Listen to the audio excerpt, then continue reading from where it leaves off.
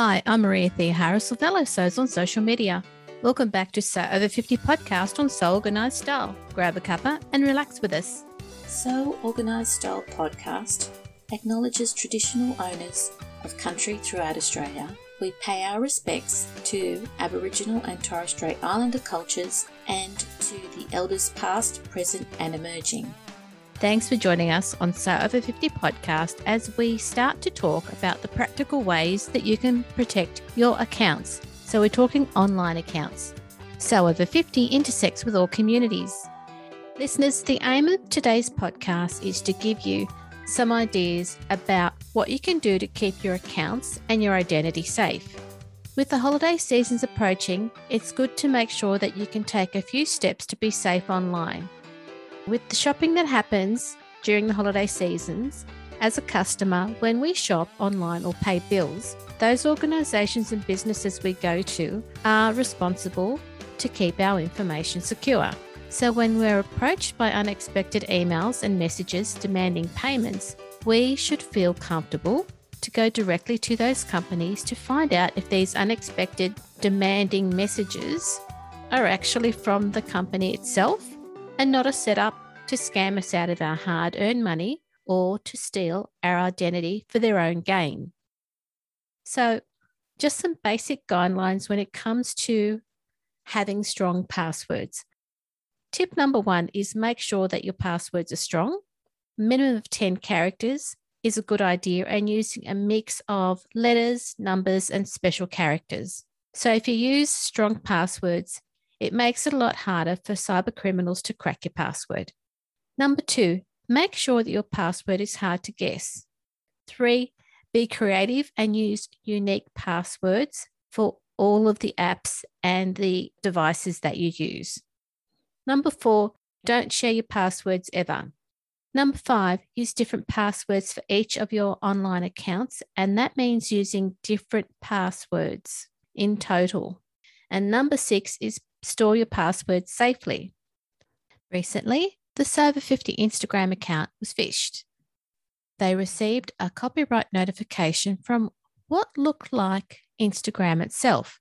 Now, the account wasn't hacked, but it did receive a notice with a photo that had been blanked out from the archive stories. It looked real. Many hours of work went into addressing the notification, and it was a few frantic hours later that they found the So Over account was actually phished.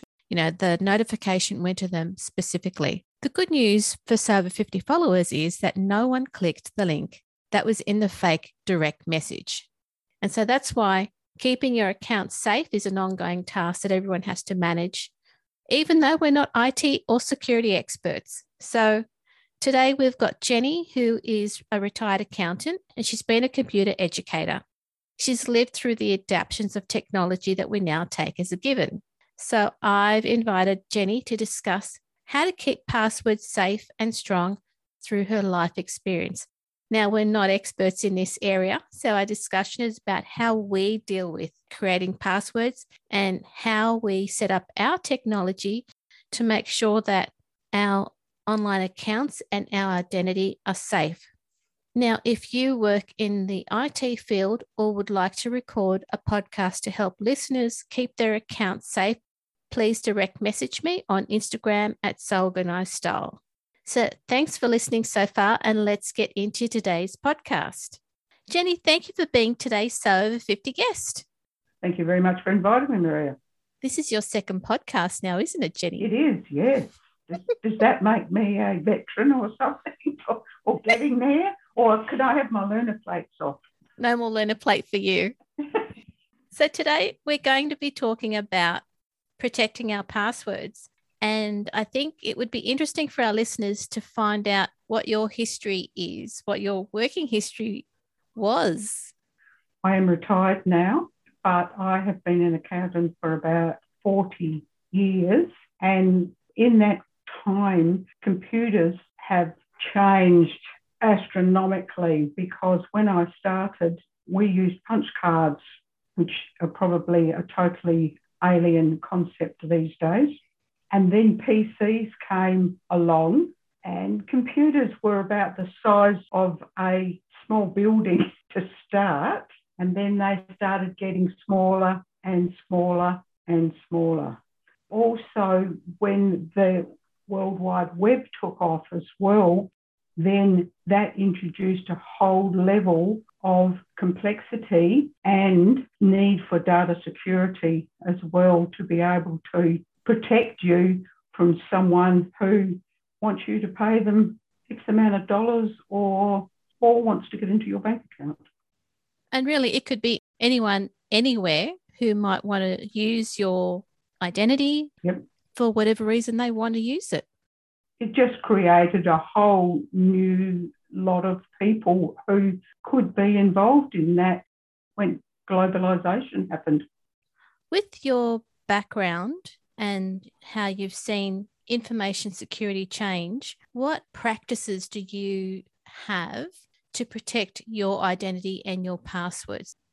I make sure that all my computers have malware protection and virus protection software.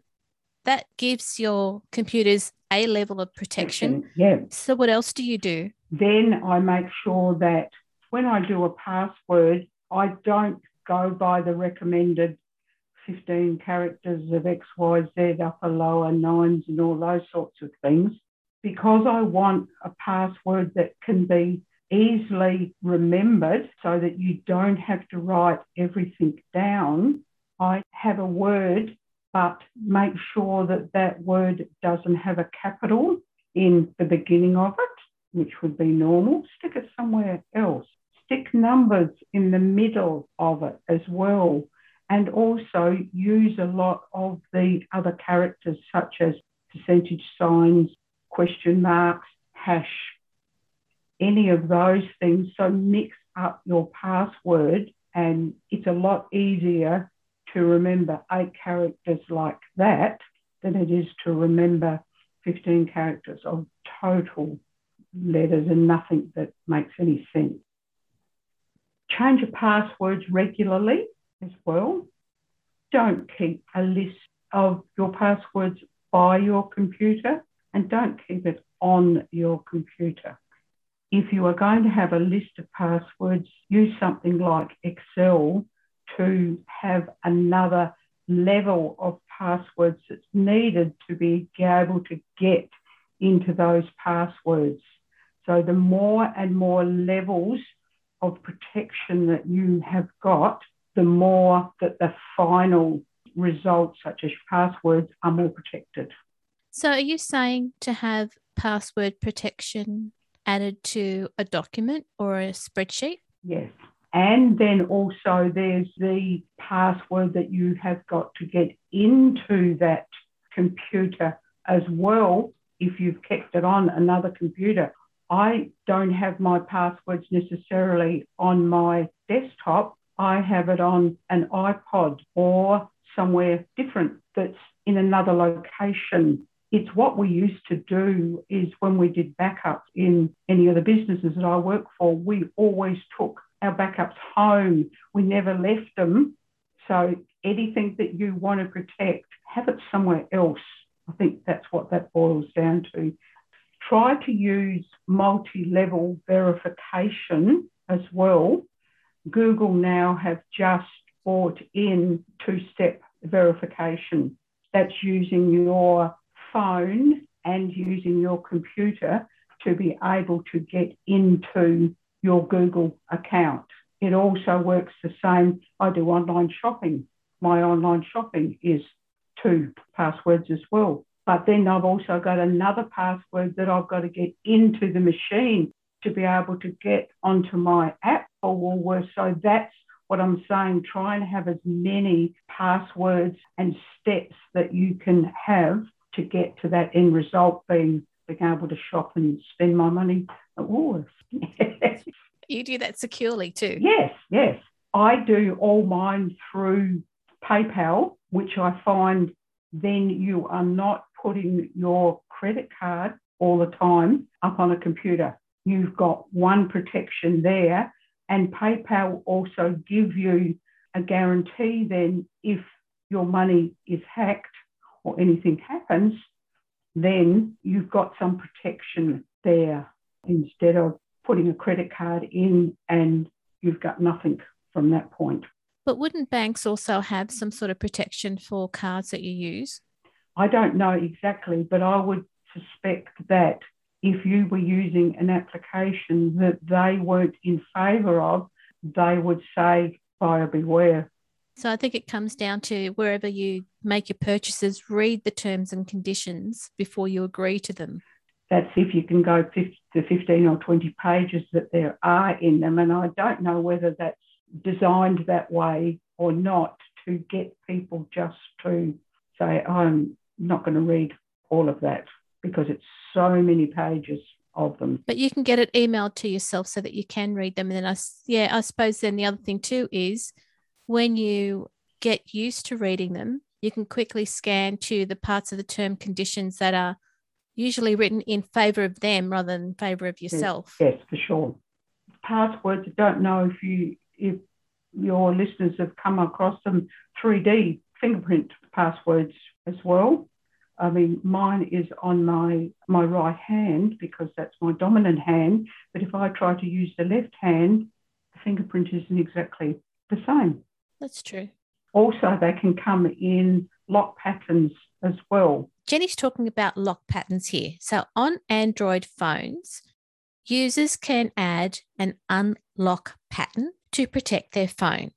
It's much like a password that you enter to unlock the phone. Instead of entering numbers or letters, you instead draw a pattern across 9 little circles, or pads as they like to call them.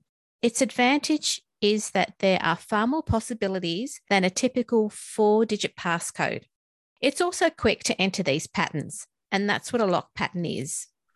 And lock patterns, you want to try and make them not a nice little square or something along those lines or a nice X.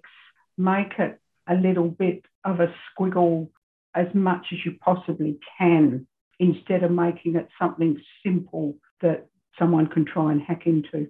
Okay, so I think on our blog post for this podcast, we'll have links to all of these types of protecting yourself, lock patterns, multi-level verification, so people can go back and have a look at what we're talking about. Those passwords aren't just a lot of characters and numbers is what I'm saying. They got a whole lot of different connotations these days. Okay. You're saying have passwords, change them regularly, use the multi-level verification, read the terms and conditions before you agree to from buying from someone.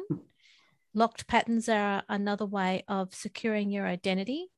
Do you have any accounts online that you share quilting information about? Most of mine, I use email or I use text messages or something like that for family, quilting via Zoom or YouTube. In one of our recent Sewing Friends podcasts with Sue and Sheila, Sue talked about using public Instagram accounts just for her sewing and then having a private Instagram account for personal reasons. If you are a Sew Over 50 follower with a private account, you might want to consider keeping that account private, but creating a public Instagram account to share your sewing projects with and getting involved in challenges. Yep. One that I did come up with was, you mentioned crosswords as well. Yes. Now, if you are a gamer, you can have, like PayPal, you can have a name and an avatar, and then for each game that you go into that game centre and you register that game. So nobody actually sees you online as being your name and your password. You just become that avatar and that game name, and that's it. So that's another protection that you can have there. And I use that for my crosswords. I'm a gamer as well. A gamer for crosswords and also a gamer online. Yes, a gamer online. Yes, I do a few online. Yes, not the cut 'em up ones. I do more the logical games. Yes. That's really good. You've just got to get something that you feel comfortable with as well. There is no use having something that is so complicated in getting into it and getting started that you just don't want to use it. Okay. You need to try and have something and work what you can around to get something that you're comfortable with. So on whatever system you're using, have some protection against malware. Yeah. Have passwords on various accounts that you are involved in. Yes. And use passwords where possible on documents and information that you've got within particular applications as well. Yes, the more levels that you've got, the more protection that you've got. Great advice. Yep. All right.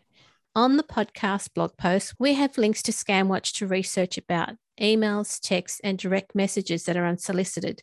So, for example, if you were not expecting these organisations to contact you, that's an unsolicited message. So you weren't expecting it. We've also got links to the Australian Competition and Consumer website and the E-Safety Commissioner website. If you're looking at copyright, got links to the Arts Law of Australia. So there's a lot of information that we've now got for listeners on the podcast website. We'll make sure that we progressively add to this blog post as well. If there's any listeners out there who have got expertise in identity protection or copyright, please contact us at So Organised Style Podcast on Instagram or on the website. Very good message. If any of your listeners know about VPN, that would be a handy one to get some more, which is a virtual private network, so that you don't advertise your network to the world. If your listeners have got more information about that, that may be one that will be helpful as well. So we should look at developing another podcast about protecting your VPN. Yes. Thanks for that. No worries. Yep. Jenny, have you got any other words of wisdom for our listeners before we wrap it up? Just a couple of things on scams, that's all. Yep. The old adage, if it looks too good to be true, it probably isn't true. And government departments do not accept gift cards as payment for accounts. Don't let anybody convince you of that. And also, if you are older as I am and you are worried about something, give the department a call or go and ask somebody else. Do not listen to the advice that the scammer is telling you. They're trying to get your money. Go to someone else that you trust and ask them about it. Since August this year, a lot of people have been getting unsolicited messages on their phone saying that they've got deliveries and to click a link. That's a scam that's been happening. Never click a link unless it is a reliable person that you trust that's sending you that link. Don't ever click a link. If you want to, such as Telstra or such, and they say, here, pay your bill through this link, don't do it.